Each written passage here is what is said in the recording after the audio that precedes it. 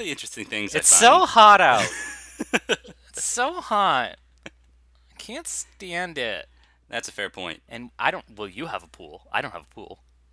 That well, it's not mine. It's the apartment complexes. Still, you have the option. That's true. I also live somewhat near the ocean and enjoy a nice sea breeze. However, today that sea breeze is not helping, so I can only imagine the pain that regular folks are going through in Southern California. Yes, yes, the little people, the regular folks. I people who aren't as hashtag blessed as I am. Let's say that. Fair point. Fair point. Should we change the title of this episode to "Aspiring Blessed"? Well, no, we don't aspire. You don't really aspire to be blessed, do you? I guess you do. You aspire to be lucky and have the right circumstances come out in your Yeah, life. I aspire to one day be a huge Instagram media mogul. So hashtag blessed. Hashtag You, all those haters out there. you aspire to get $250,000 just to promote a fraudulent music festival on some rock in the Caribbean. Yes, that's my dream. Keeping the Fire Festival alive. That's what I'm doing. He got arrested. Did you hear that? Oh, are you kidding? Of course he did. Of course it was fraud. It's amazing because they worked so fast on normal fraud cases. It takes years to put a case together and then kind of slowly usher them out, and their lawyers are prepared. And I say this as an enormous fan of the show American Greed. Greg does love American Greed. Yeah, I'm well Sorry, versed with every. sorry, we're saying that wrong. American Greed. You're right. Got to put that Stacy Keach stank on it. Tonight on American Greed, Lisa sings Pill Mill. Rudy Carniola is a wine merchant. But that's not what we're here to talk about today. No, we're not, are we? We need to get Again, this is Animation Month. exactly. So we're talking about another crime thriller, as it were, Yes, we'll get to that. but not in the typical vein. No. This week we're asking the tough question: Who framed Roger Rabbit?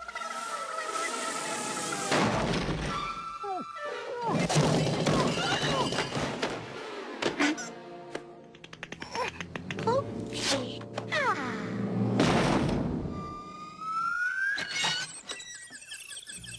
Cut! All right, that's it, cut. Cut!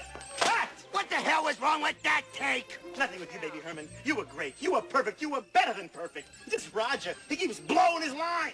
Well, you said it was a question. There's technically no question mark at the end of the title, so it's not a question. Okay. Good point. Poor copy editing on their part. This is worse than 2 weeks' notice. What? 2 weeks' notice, the movie with Sandra Bullock and Hugh Grant. No, I know of the movie, but what do you mean? It's if you look at the movie poster, it's 2 weeks' notice, but there's no apostrophe, so it's not possessive. Ah, Yes. I've never noticed that. And there's a woman who wrote a book called Eat Shoots and Leaves, and she got some notoriety because she made it her mission to put an apostrophe on every single promotional material for that movie. That's funny. Yep.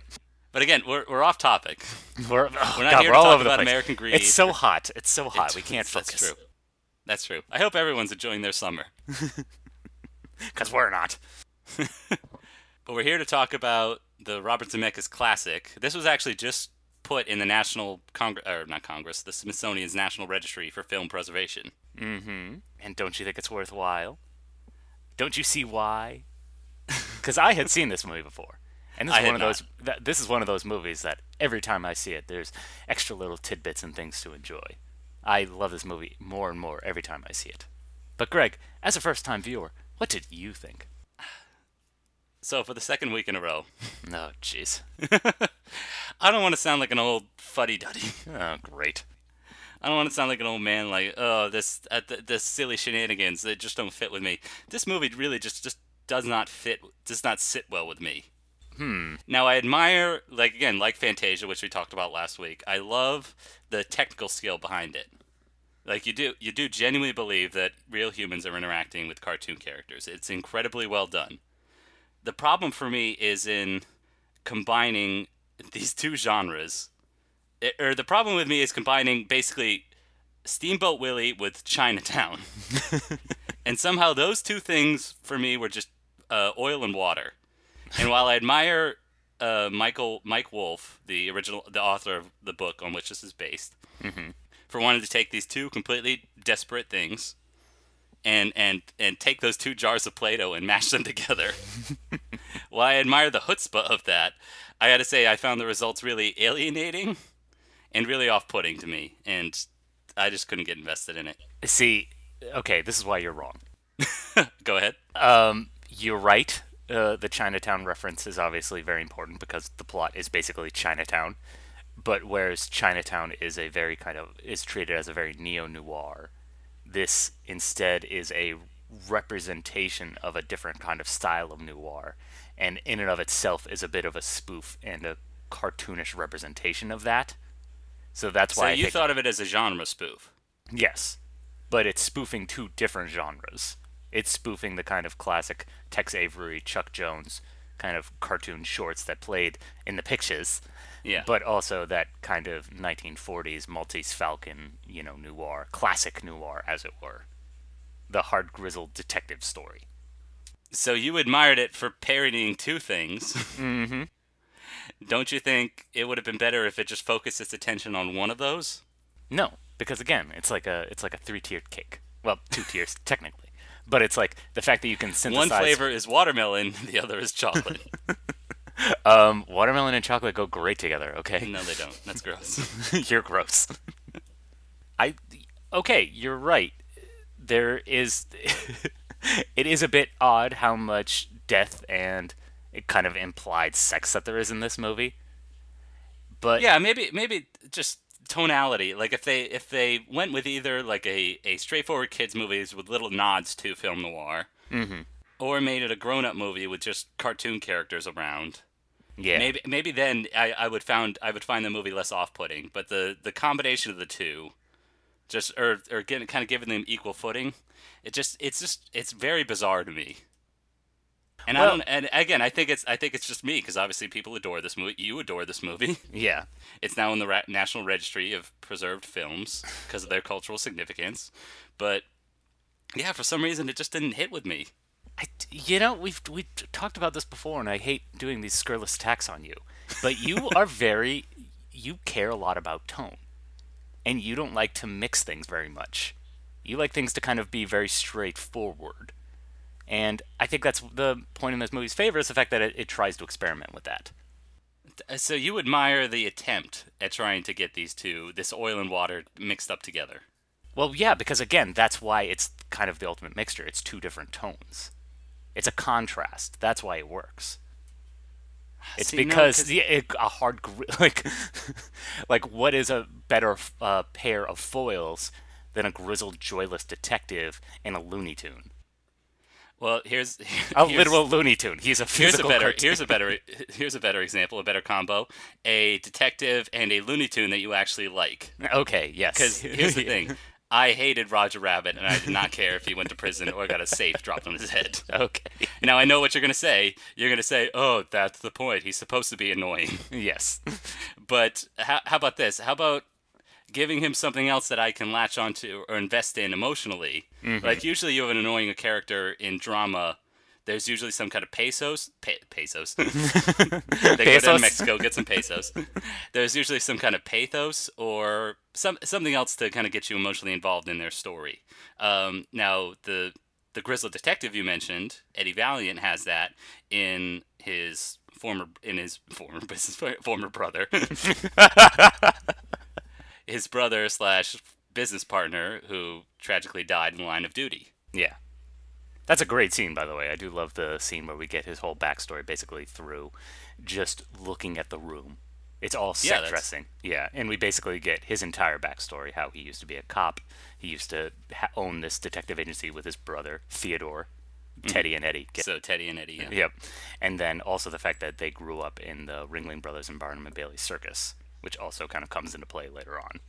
Mm-hmm. The fact that he wasn't always this kind of joyless drunk. That's my favorite shot too, because it combined a story and thematic purpose with the entire spectacle of the whole. Ooh, bro, never. But I think that's For lack also of a better term. okay. You can make the point that yeah, maybe the cartoon aspects and the Hard Grizzled Detective story don't exactly gel. But what the other component that I love about this movie is the screenplay is how I like my bodies tight. And You thought it was tight? I thought it was extremely tight. There's not a wasted moment in it. Everything is set up and paid off. Okay, go ahead. And Because maybe on my first viewing, I missed it. Like, you reminded me, I forgot that he was in the circus because that comes back at the climax. Mm-hmm. We should probably explain that Eddie has to entertain these henchmen, essentially. so this is basically my fifth viewing of this movie. Mm-hmm. And, while I do appreciate a good kind of setup and payoff, sometimes it does kind of come off as a little tortured. Yeah. So the bad guy, Judge Doom, has a gang of weasels who are his henchmen. And they're kind of buffoons because they're toons. They're cartoon weasels wearing zoot suits. And throughout the movie, they're very easily distracted by something that's funny. And Judge Doom makes the point, it's like, be careful or else you'll laugh yourselves to death. Now, did he say that earlier, or was that just in the climax? He said that at least 6 times throughout the movie, it felt like. He says that in the bar scene. He definitely says that before the climax in the movie. One of the weasels mentions it when they try to shake down Eddie Valiant in his apartment. It's at least 3 times. Okay. So again, in the climax, the reason why we're set up with the fact that he used to be in a vaudeville show is so Eddie can distract and kill the weasels with laughter.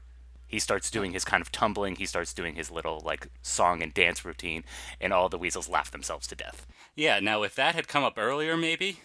Like, Well, if there were again, hints it's in of the that picture. other than just the newspaper clipping. Yeah. Because it's so weird seeing, throughout the whole performance, Bob Hoskins, who plays Eddie Valiant. Oh, the It's so great Bob straight-laced and- Hoskins. Ugh, God rest. Yeah, well, he's a British bulldog, and I would have appreciated if we got one hint of that, because now suddenly to see him do all these kind of silly gags in the climax, I'm like, whoa, where did this come from? Whereas my mind wasn't going back to those newspaper clippings. It wasn't going back to the 4 or 5 times that he said that you're going to laugh yourselves to death. Mm-hmm. I missed those connections on this first viewing, so maybe I do need to see it again. Well, maybe you're not paying attention, Greg. No, maybe I was distracted by all the weird alienating colors that are going around. See, I think the colors are actually pretty muted because one of the things, obviously we've seen. Well, they're contrasting and muted. It's very weird. Well, that's the thing. So we've definitely seen animated characters in a live-action setting before. This goes back to the 1960s with Mary Poppins and those Disney movies. We saw it last week in Fantasia. There's Exactly. one little scene where he shakes hands with Mickey Mouse. Well, that's just a silhouette. That's really not anything. that doesn't require a lot of skill, John. You could do it. I'm just saying it's not that complicated. Okay. And what I think this movie does better than anything, even the great Space Jam, is that this movie tries so hard to make these cartoons interact with physical space. That's true.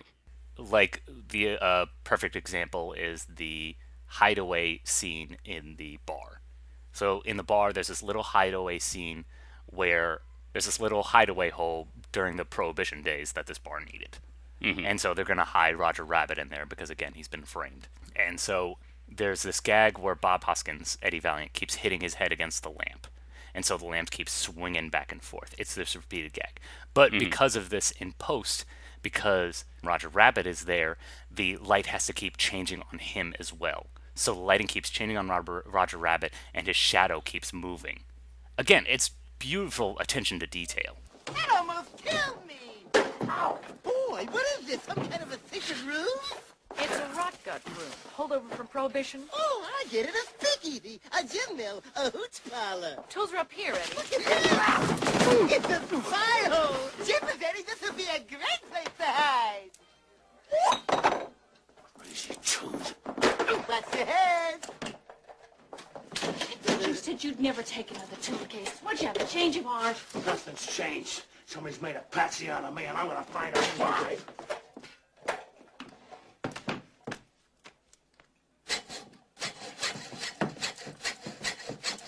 Hold still, will ya? Does this help? Yeah, thanks. Do you mean to tell me that that you could have taken your hand out of that cuff at any time? No, not at any time. Only when it was funny. Absolutely. Like that's what kind of stuck out to me was the quality of the animation done by the great Richard Williams. Not really a household name, but he is one of the greatest animators to have ever lived. Mm-hmm. And the amount of lighting and texture that goes onto these animated characters was incredible. You're right about the animated. I really admired the little things, like they reveal that Roger's wife, Jessica Rabbit, is having an affair. Mm-hmm. And by having an affair, I mean playing patty cake. Yeah, so you think it's kind of a straightforward, he's taking pictures of them, but you don't really see what they're doing. And then later when it's revealed the pictures, they were actually playing patty cake together, and Roger's flipping through them, and it becomes like a little flip book as they clap their hands together. Yeah, so those are the physical, he's holding the physical picture. Later he's physically holding a bottle of liquor. Mm-hmm. I think there's another moment where someone's a cartoon character is like holding a physical cigar, like that. Yeah, to me, that's like, really that's impressed me. Baby Huey. Another kind of Huey, excuse me. fun touch. Baby Huey's a co-star with Roger Rabbit, and he's a baby, but he's been doing this for years, so he's a 50-year-old basically. Yeah. So and he talks like the classic. Wah! I think at one point he has a line. He has a 50-year-old's lust with a 3-year-old dinky. So yeah, you're right. There's a little weird kind of adult humor in this movie. Mm-hmm. Well, that's funny that you mentioned that, because the inciting incident is actually one of these comedy shorts. It's Baby Huey is playing like just a typical baby. He's not a gruff gravel voiced womanizer. Yep, And Roger is tasked with babysitting him. exactly. But It's very Tom and Jerry. It is very Tom and Jerry, but there's also like so much dimensionality to it as well. Mm-hmm.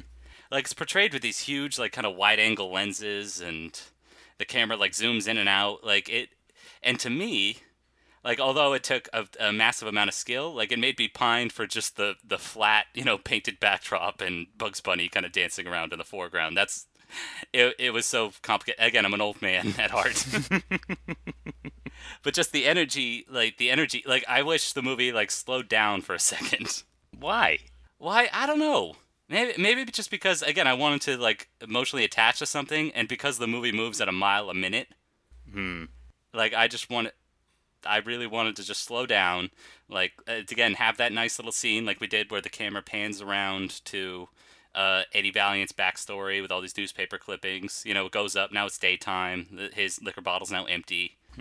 Like those are the moments I really attach to. But there aren't really moments like that in the movie. Well, okay, so the opening scene I think is very important, because to understand parody you need to understand the mechanisms of how these things work.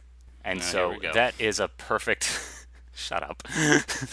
That is kind of a pitch perfect example of a cartoon that would play before a movie at the time. Again, it's extremely Tom and Jerry, and it's extremely well done, and extremely again, you could totally picture that short being done, or like just playing. And again, the big reveal at the end is Roger Rabbit ruins the take. The director comes out, who is a human, and is basically like, cut, we got to do it again. I wanted stars, not birds, So again, it kind of throws you off base. It kind of like thinks that you're in this other world, and it turns out you're in something else. And again, adding another layer to this delicious cake, there's also a Hollywood satire element. The fact that, these cartoons are actually actors, and they actually have to like participate and perform these scenes. And we get another great scene later on where Eddie Valiant is leaving the studio, and there's these cows lined up. They're auditioning for a cow part, and it's all these different animated cows, animated in very different styles from very different eras, all competing for the same part. Like, just there's so many fun little sight the gags kids like love that. Oh, shut up. Again, you can have stuff for the adults. You can have stuff for the kids. Anyone can enjoy it, okay? Doesn't have to be consistently one thing. No, not that it has to be consistently one thing. It's trying to serve everyone and pleasing nobody. It's pleasing everybody. Like. I'm pleased. Okay. The U.S. Right. government is outlier pleased. Here. Yeah, exactly. You're always the fuddy-duddy. He's like, no. My fuddy-duddiness really came out when they actually go to Toontown. Okay. Yeah. So they do. Again, to kind of really create that contrast, they do at one point have to go to where the actual Toons live. Yes. And they do end up in Toontown, which is very bright, very jarring, and very Very extreme. wacky. Yeah. And we do get a lot of like gags where Bob Hopkins is like being tossed around and treated like an actual toon, like Huckleberry Hound in the elevator. Mm-hmm. Is that Huckleberry Hound? I don't know. Yeah, I can't remember. Yeah. No. No, wait, Huckleberry Hound is blue. Never mind. That's Yes. a Hanna-Barbera character. Yeah.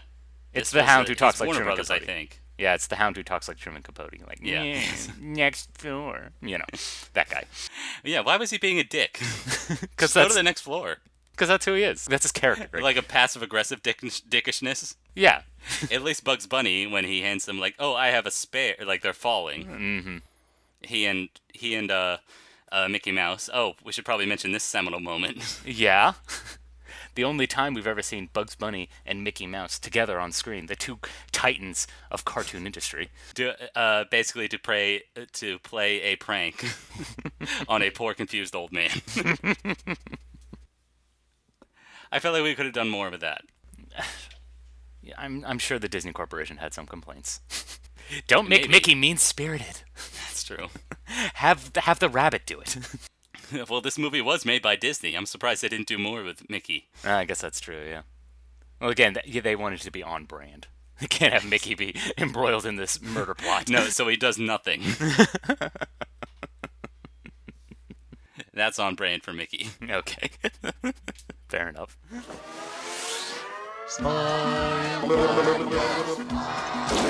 You know they so well made a great world after all.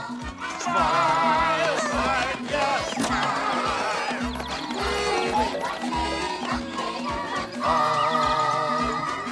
Things are never black as they are painted. I know you enjoy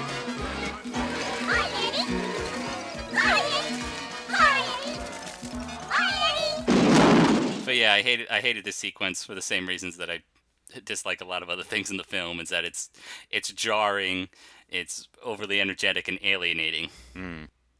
And it seems like you agree in that respect. Especially for the Toontown segment, I totally Yeah. agree. But I think it is important, again, to capture that contrast. We do have to actually see. Because, again, they've talked about it in dialogue. And we have to kind of know what the stakes are. They're trying to tear down Toontown so they can, again, getting back to that satire, build a freeway.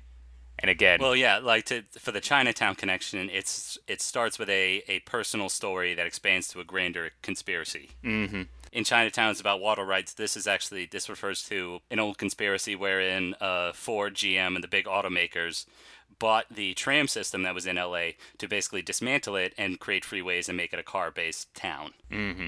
So early on in the movie, we get to see, the great public transit that LA has. Eddie Valiant is able to, get to wherever he needs to go, even though he doesn't have a car. Yeah, with a lot of ironic gags, like, LA has the best public transportation system in the world. And then They announced plans to build a freeway, like, there'll be no more traffic ever again. yeah, when Judge Doom reveals his plan, they look at him like he's crazy. Like, a freeway? People won't stand for that. A freeway in LA? Come on. Come on, I think that's kind of clever. No, that was clever. Again, that's an ironic gag pitched to the adults. Mm-hmm. And you're right, there's a lot of irony to this movie, but you might be making a good point. Is like, is this going over the kids' heads too much? But personally, I think that's okay because, again, sometimes that just makes it better with age. Because I mean, Oh, so now it's designed to work like 30 years down the line? Is that what you're saying? yeah, Okay. I think this movie has kind of a timeless quality because, again, it's not meant to take place in the 80s. It's meant to take place in 1947. Again, Yeah, and it's spoofing something very specific. And you're right, the production value does hold up 30 years later. Yeah. I was going to say the Toontown sequence, although I didn't like the sequence in general, I did really admire he's in a cartoon cab. Mm-hmm. Benny the Cat. And he's spinning around and that all genuinely looks great. Yeah, the way that humans and toons interact in this movie is extremely well done. Yeah. And the fact that, That again, kind of goes without saying. exactly. And again, like, the fact that they made the effort to, like, go for it and not kind of skip any corners. Like, again, we talked about the weasels earlier. The weasels all use real guns. That's So true. Oh, yeah, I forgot about in every scene that the weasels are kind of like trying to find Roger Rabbit or shake someone down, they're pointing a real physical gun. I believe in the when they were actually filming it, they'd use like these kind of robotic arms and these puppets, and they would just put the cartoons over them in post. Yeah, and it's clear you couldn't use a real physical person to kind of shadow over that. So. Yes. No green screen, folks. No. Not like today. No. Blue screen though. Oh, that's true. Proven matte technology that they've been using since the Thief of Baghdad. since when this movie takes place in the 40s. Yeah. So there's one slight continuity error I noticed. Go ahead. There's Everything wrong with Roger Rabbit. Rabbit. 5 minutes or less. Judge Doom and his weasels are trying to find Roger Rabbit in the bar. Mm-hmm. And there's one drunk in particular that Eddie Valiant is sure is going to have loose lips. And so you think that he's going to give Roger Rabbit up. He says, yeah, I know Rabbit. He's been around here all day. And then he kind of throws his hand around an empty stool and goes, hey, Harvey, why don't you talk to the judge over here? Making a reference to the James Stewart film, Harvey. Mm-hmm. Jimmy, as his friends called him, Jimmy. Harvey came out in 1950. This movie takes place in 1947. Busted! John, you find something new every day, including something to despise. I hate this movie. This movie's bullshit now. Yeah. Well, maybe he was the character on which Harvey was based. Oh, there you go. Maybe that's Yep. it. They should have Yeah, had. see, now I'm defending this movie. They should have had the screenwriter in the bar. It's like an invisible rabbit named Harvey. They could have made it like Back to the Future. Yep. Which was also directed by this guy, Robert Zemeckis. So can we talk about that? So we need to talk about Robert Zemeckis and his weird. Why?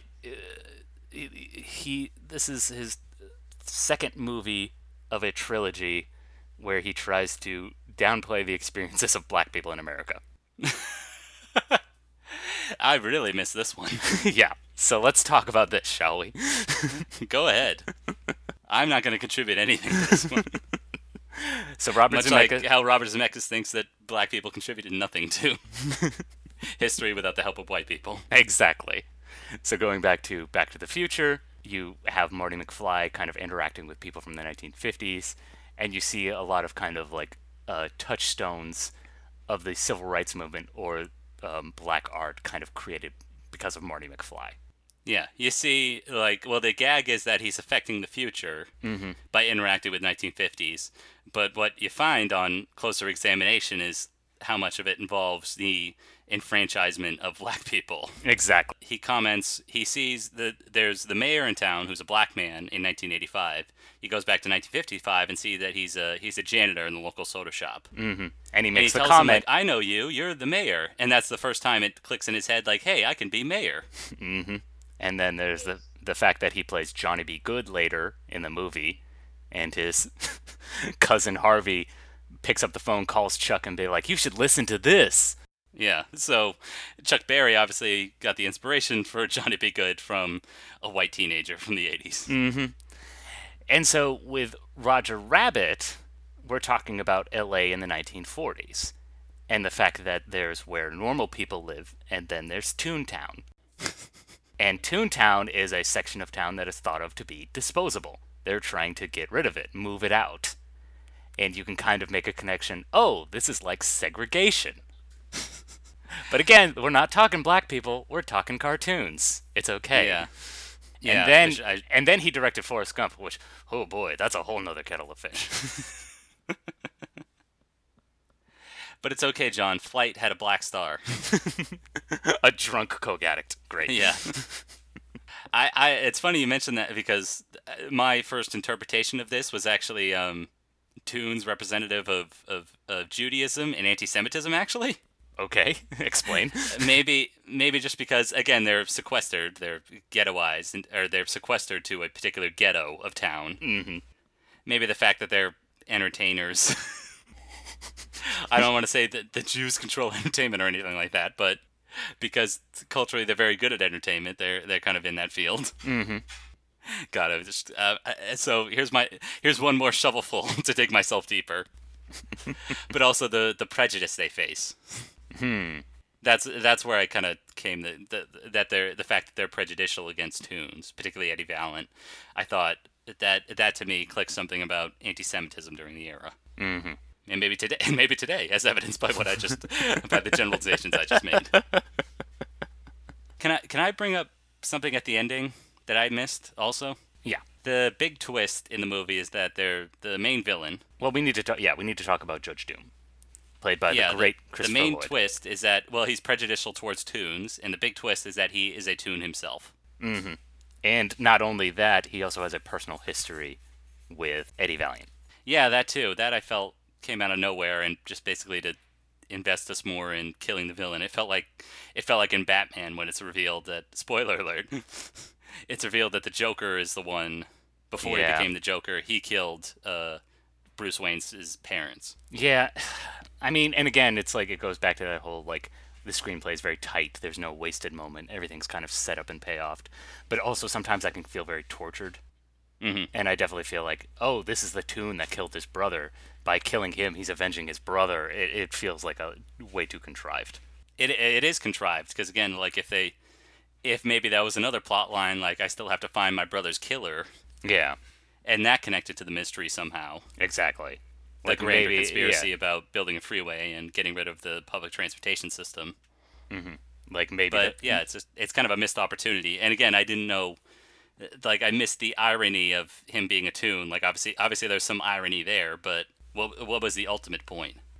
Again, I really feel like the only point was so that he can have that personal victory.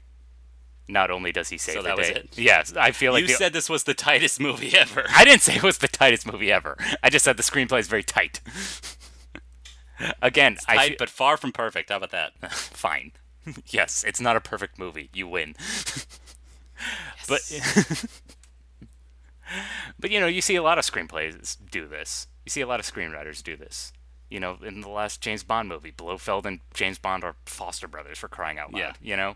It's like you can't just have a hero save the day. He also has to have a personal victory or a personal stake in things. Yeah, that's the thing that makes dramatic storytelling, Mm-hmm.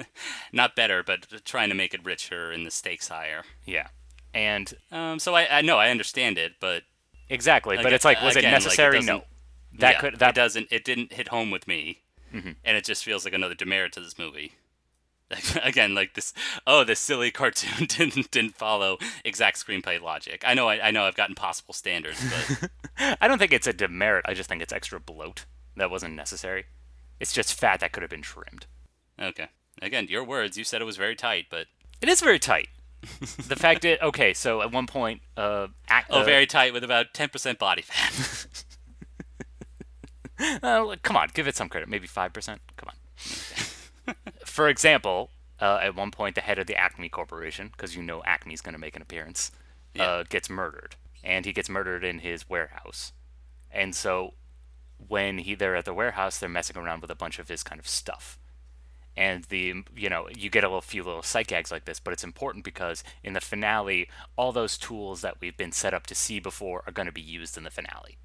Yeah, I wish those were a little bit more clever though. Because Oh, again, excuse me, it wasn't clever enough for Greg.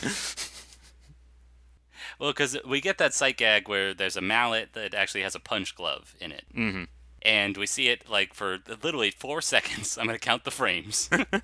4 seconds in that first scene in the warehouse. And at the climax, and at the same warehouse, it comes up again. He tries to use it to fight off Judge Doom, but he misses. Yep, and he hits the nozzle to the dip, and then I he guess gets right there, melted in the dip.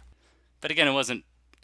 I don't know. I wish it was planned. Maybe my standards are too high. Well, for it again was setup and planned payoff. because again, they set it up earlier in the movie. I don't Again, know. if it just fell out of the crate during the finale and it was like, oh, okay, this thing just happens to conveniently be here, it would feel too much like a Deus Ex Machina. Well, I actually wouldn't have minded that. Oh, sorry. We have to achieve realism in our film noir / cartoon parody. But you have to know that We can't have a Deus Ex Machina. But again, the joke is the fact that it's a mallet, but it has a punching glove in it. I know, but It just doesn't work. What are you looking for? That's what I don't understand. I'm looking for James Cameron level setup and payoff. Okay, give me a James Cameron level setup and payoff. I'm thinking the loader in Aliens. That's the same thing. No, it's not. Yes, you know it what is. it does? No, you know what it does? Initially, when the loader is brought up, it's to prove that Sigourney Weaver's character is tough. That seems to be the point of that scene. And then when it comes back later, she's got to demonstrate that toughness again in fighting off the Queen Alien. So it serves a dual purpose. It's Whereas just this, so we I'm can not. see it at the beginning, so we can have it for the finale. That's all I saw it as. Okay. Well, I wanted more. Maybe that's the way to sum up. I wanted more out of you, Roger Rabbit. I wanted you to be less annoying. Why can't you just say that's your major criticism? Roger Rabbit's annoying. I get it. That's okay. Just like, yeah. I guess we didn't mention Roger Rabbit because he's not in a whole lot of the movie, is he? Well, no, because again, he's kind of a MacGuffin for like the kind of latter, like Act 2.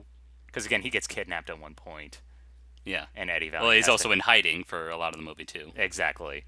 So, and And you're maybe right. it was a restriction, like a production restriction, where he's obviously doing the most interaction with human characters, and so they obviously can't have the movie be wall to wall. Otherwise, it would be $100 million plus budget and take 12 years to make. Exactly. But you're right, he is annoying, purposefully, because again, he's supposed to be bugging Eddie Valiant the whole way through. Again, very clever scene. They eventually get handcuffed together. Classic movie trope. Yep. And as Oh, Eddie, this scene I did like too, and it's the best laugh in the movie. Eddie Valiant is trying to saw the handcuffs off, but the table is wobbly. So Roger slips out of the handcuffs, holds the table steady, and Eddie realizes you could have taken yourself out the whole time, and he admits no, only when it was funny. Yeah, that works. Mm-hmm. There's that one moment together where you see that first contrast, but again, there's the rest of the way. There's nothing else to Roger Rabbit other than his annoying characteristics. So Well, again, he's meant to act as a foil, not just to Eddie, but also his wife Jessica.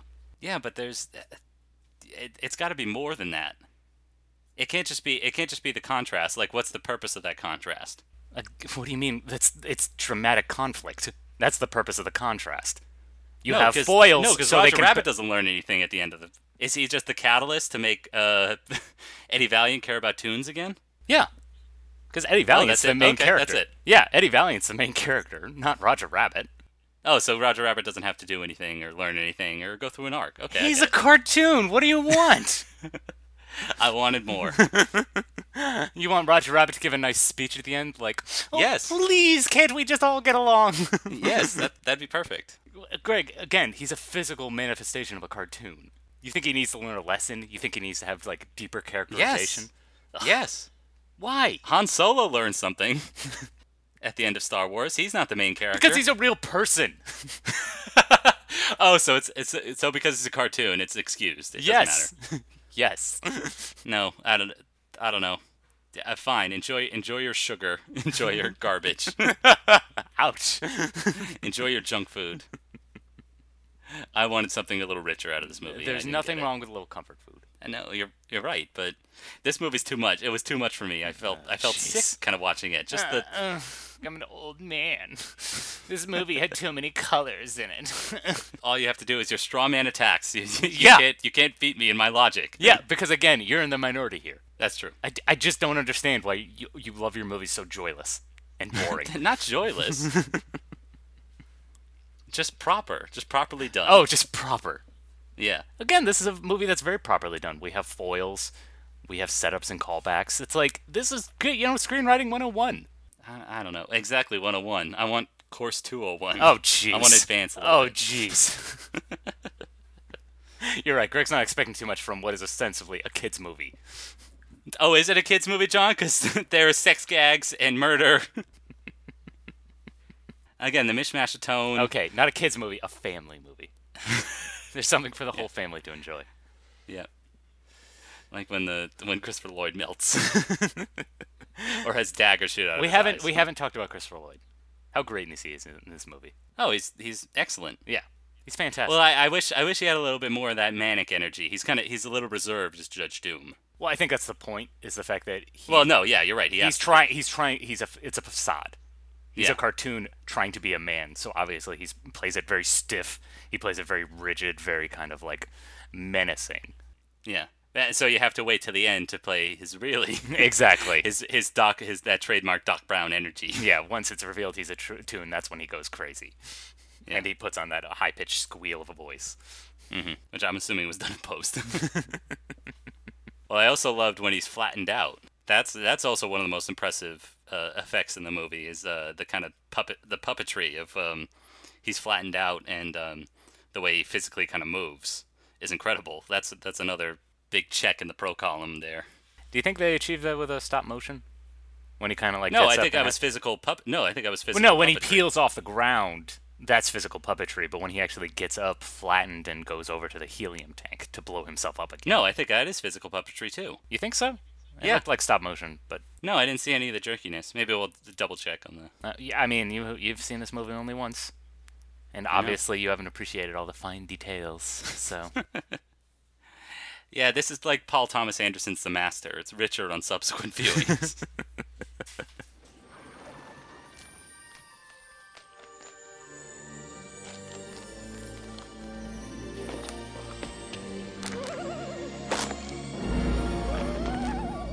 Holy smoke, he's a tomb! Surprised? Not really. That lame brain freeway idea could only be cooked up by a tomb.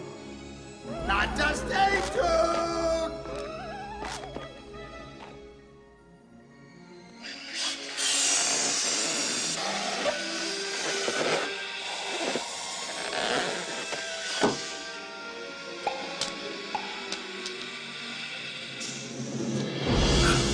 Remember me, Eddie? When I killed your brother, I talked. Just wait. I can't explain why I found this movie so off-putting, and you can't articulate why you love it so much. what are you talking about? I've already explained my points. Fine attention to detail, great special effects, good screenplay, Eh. something for everyone to enjoy. The kids like the Great cartoons. special effects, fine screenplay, bad characters. Yeah, because characterization is what you go for when you're watching a noir movie. So it doesn't matter. No, I'm just saying, like, why are your expectations so high? Because this film went into the National Registry of Preserved Films. Expectations should be high. Oh, jeez. Have you looked at the list of the movies that are included in that? Go ahead. Which ones don't you think should be included? I'm just saying, like, not everything has to be, like... Again, like, what... I just don't understand why you think every movie needs to, like, live up to this, like... Again, what is your benchmark? Because we're observing classics. It has to reach that classic benchmark. But not every classic needs, like, deep, richer character development. I want it to, though. Again, I'm a do you think snob. Back It to the has to- it has Future? to Do you reach think that Back to the benchmark. Future is a classic? Yes. Oh, right. Where's the deep characterization in that one? Marty learns not to be a jerk. Sometimes you can just have a good time, Greg, at the movies. I didn't have a good time here, though. Oh, jeez. I was nauseated by it. Oh, jeez. I guess that's the conclusion. Folks, we can I make. just can't help him. I don't know what to do. I just don't know. I just don't know. I don't know. I'm sorry I didn't have a good time. I'm sorry I'm such a party pooper. So, John, maybe we can get to something Spotlight. Spotlight. Spotlight. Spotlight. Spotlight. It's time, Robbie! It's time! You so rudely interrupted me. We always just, like, do a labored, like, transition. I just wanted to jump right into it. Okay. John, what do you have for Spotlight? Or should we spotlight the movie we just watched? Or save that for another day? No, I think we should do it now. Because I Okay. think by the next time we do an R&R, it's going to be too long. Baby Driver, Baby Driver. Baby Driver, Baby Driver. I loved Baby Driver. Everybody loved Baby Driver. Okay. I'm exaggerating a little bit. It's a fine movie. Yeah, we should say I think the critical praise is a tad hyperbolic. A little overblown. Yeah. There's no doubt that Edgar Wright is a brilliant filmmaker. Mm-hmm. Again, that attention to detail, the fact that he meticulously plans everything out. I think Everything from the editing, production design, costumes, like it all comes together. I think screenplay-wise, he still has some things to learn. You just said that so condescendingly. There's some things that young whippersnapper can learn from my experience. Okay, fine. He just needs to edit himself a little bit more. Let's just say that. Yeah, you're right. Could maybe go through one more rewrite. And well, I think our favorite movies of his co-writer is Simon Pegg, and I think he contributes a lot to the way the stories play out. Maybe the fact that there's genre pastiches helps. Mm-hmm. Because you come in with certain expectations. This is a great action movie, but I think in the latter half, it kind of transitions to a crime movie, and it doesn't work as well when it does that. Well, again, yeah, it has a great understanding of the genre it's trying to be, but it's not parodying it or trying to do anything more than that, which is why I think it feels a little, not empty, but just less of an achievement. Yeah. I mean, it's great. It's great as an action film. Just the way everything's set up, like all the shots and editing are perfect. It's great as a tense crime film at times. I think that's where we'll differ. Okay. Because I think it's a fine crime film, or like a regular crime film. Like he said, he was inspired by movies of the 70s, like The Driver, and I think The Friends of Eddie Coyle, and other like kind of more muted crime dramas here. Mm-hmm. Which definitely this is muted at times. Yeah, and so it's again tone-wise, because I love tone. It doesn't work with the action silliness that comes earlier. Exactly. In fact, I'll just spoil this. There isn't a big car chase in the latter half of the movie. No. There is kind of a chase, and it does kind of go on interminably, but... That's true. Yeah, this movie's final act goes on for, like, way too long. Yeah. Which is definitely a problem with some of his movies. And it's strange because in Hot Fuzz, his second collaboration with Simon Pegg, like, that's part of the joke. You know, by the third hostage situation he has to defuse, he just goes, "Oh, pack it in already!" I know, yeah. And it goes on for another 20 minutes after that. Exactly. This movie somewhat has the same problem. It's also, that part of that's also the way characters kind of change. Yeah. Because one character, I'll just say one villain we see is a little more sympathetic to our hero, who's named Baby. That flips. And there's another I guess we character- really haven't explained the plot yet, have we? No, we haven't. I guess not. The movie centers around a character named Baby. He's a getaway driver. Baby was in an accident when he was younger, and it caused him to have really bad tinnitus. And he lost both his parents in this accident, so now he's been passed around in the foster system, kind of entered through a life of crime. And because he was in a car accident, he basically developed this great skill for jacking cars and getting away. So he's become this getaway driver for this mob boss played by Kevin Spacey, this crime lord, Kevin Spacey. Mm-hmm. And because of his tinnitus, he always has earbuds in his ears, always playing music. So the great kind of sets his getaway drives to music. That's the great spectacle of the movie, is all these very elaborately choreographed getaway car chases set perfectly to music. And again, it's played for gags. There's times where he has to like restart the song or rewind because he missed the mark. Yeah. He sings along the opening scene. He sings along to the song, even though it's a tense robbery scene. He's singing along and jamming to the song in the car. Yep. Again, setting it, he knows that it's going to take 3 minutes, 30 seconds. Let me put on my favorite song. That's exactly 3 minutes and 30 seconds. Mm-hmm. And, I mean, it's not just his driving ability. It's also he has great physicality because of his kind of love of music. He's also kind of like, he has this grace of a dancer, and he's also able to, you know, not just get away in a car. He's also able to slip away on foot quite frequently throughout the movie. But he falls in love, John. Oh, jeez. The one thing a criminal can never do. Nope. The second your heart's in the game, you're out. Mm-hmm. Yeah. So he falls in love with a waitress named Deborah, and he's trying to get out of this life of crime. He's too sweet for it. His name is Baby, for crying out loud. Yeah. But as much as he tries to get out, they keep reeling him back in. And so, unfortunately, Deborah also gets wrapped up in this life of crime. Yes. One last job becomes a life and death struggle. Mm-hmm. And we get great turns by John Hamm and Jamie Foxx as kind of cohorts. Yeah, I think Jamie Foxx is kind of the unsung hero of the movie, just because he's being a bit of a loose cannon. Yeah, he's playing the kind of psychopath, I guess. Like but there's something more to him too. Yeah, they do kind of take the time to characterize him a little bit. Because it's a lot talkier in the latter half, and that's an opportunity to kind of characterize these guys. So that's what I wanted to mention. going back to the whole kind of crime thriller thing, and the reason why it doesn't 100% work in those moments is because it felt too much like imitation Quentin Tarantino, which he's think you're right. Yeah, he's great at that, filling those kind of tense moments with lots of dialogue so you never get bored. And you can see him trying to do that, but it never quite gels. It never quite gets to that level, so No, maybe because we know there's another hour of the movie left. that's a good point. And also, the movie felt so light and airy earlier.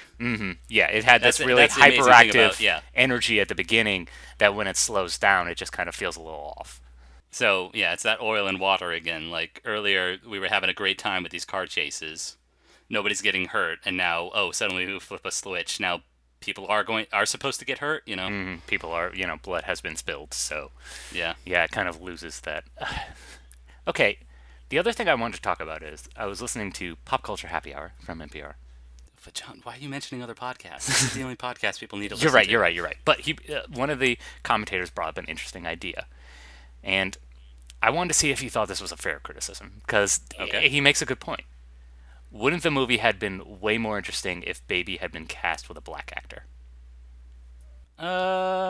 Probably. Yeah, because again, I mean, I don't know. It's like, also, like, would it be better if it were made on the moon?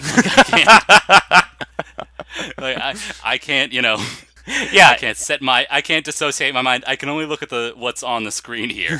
yeah, that's a fair point, and that's why I wanted to just bring it up because again, I wanted to get your thoughts. But again, if it were set in space, Yeah. on Zakular 5, That's a sequel. Baby Driver in space. because a lot of the music in this, the music is very eclectic, but a lot of it is very Motown. A lot of it's kind of like classic 70s. And it's interesting that a white guy would be interested in this movie. He also has Yeah. a black foster father, so yeah, Who's deaf in the movie and played by a real deaf actor, which is great casting. exactly. And also, And he's a very expressive actor too, which is perfect. and it takes place in Atlanta. Come on. Yeah, I mean, maybe casting a black actor would have made it a little richer. Maybe like added that secret spice, that secret ingredient that really. Yeah, But I don't know. yeah, you're right. It is, I can only judge what I saw. it's a weird criticism because it's like, yeah, that does make sense, but also it's like you can't. It's hard to criticize a movie on what it should have done. Yeah. Although I do that all the time. Fair enough. I think that is part of criticism, but like casting a whole new actor like that's kind of a bridge too far. Fair point. Like maybe like writing, like maybe in the planning stages, but yeah, like I don't know, like actually like being there. I gotta say, like that's my favorite. The fact that they shot on film, so it looks beautiful. Mm-hmm. The fact that there's no green screen or anything, you're really seeing like physically seeing cars and people physically in cars. Mm-hmm. And, like it adds a lot to the kind of quality production, Yeah, it's a meticulous. quality production value. It's a meticulously crafted movie, which is Edgar Wright's whole shtick. Yeah. Is the fact that he deeply cares, and again, like every scene and shot, like panning or tracking shot, is planned out perfectly. But again, like story-wise, it's just not all the way there. Yeah. But it's still a fine movie. I think definitely Oh worth yeah, highly seeking recommend out. it. Yeah, still recommend it. Maybe Redbox. See it in That's the what I was theater. thinking too. Like we paid, not to turn this into a Consumer Reports, but we paid $13, and granted, enjoyed a really nice, well upholstered, air conditioned theater. They were recliners. They had these recliners you could just lay back. Oh, they were so nice. But yeah, like you don't have to rush out to the theater to see it. Yeah. Not like Transformers. No. Dark That's of a the spectacle. Last Night Fallen. Yeah. What one are we on now? Revenge of the Last Night Fallen. Oh, okay. Revenge of the Last Night Fallen. Got it. Dark of the Moon. Got it. That's a spectacle for the ages. Yes. That's something you gotta rush out to the theaters. Get to your multiplexes. See the latest Michael Bay joint. I should probably, again, our general impression, good film. Yes. Thumbs up. Trademark. Ebert Company Associates. But Greg, do you think that our listeners could take Facebook. Facebook, Twitter, iTunes, ratings, Stitcher? Apple Podcasts. Oh, sorry. Apple Podcasts, ratings, Stitcher. Do it all. Come on. Subscribe. It's so hot here. Speaking of hot, what are we watching next week, John? Next week, we are watching the seminal Miyazaki film, Princess Mononoke. Is this the seminal Miyazaki film? I mean, that's the one who put him on the radar for moi, but, you know. Okay. I guess, yeah, and everyone loves Spirited Away. John, it's like the third highest grossing film in Japanese box office history. Okay, okay, hold on. Compared to, like, what, Frozen? Come on, that's not fair. Yes, Titanic and Frozen and Avatar are also in the top 5. Okay, fine. Japanese When culture. would I think your name? I think that kind of broached the top 5 or something like that. Oh, yeah. That's been a huge success. We'll watch that. We'll get to that one later. I tried watching that one in the theaters, but, you know, they only had one dubbed playing a day, and I was just like, I'm not reading subtitles. Gross. I don't watch stuff to read. You and I, that'll be a good episode because you and I have a complicated relationship with anime, or Japanimation as the fans call it. What all the cool otakus call it, right? Yeah. Am I cool, guys? Am I hip? Am I hip to the lingo? I waited 5 hours in the Anime Con line. Worth it. Oh, we spend too much time on the internet. Well, thank you everybody for listening. Yes. And until next time, keep aspiring.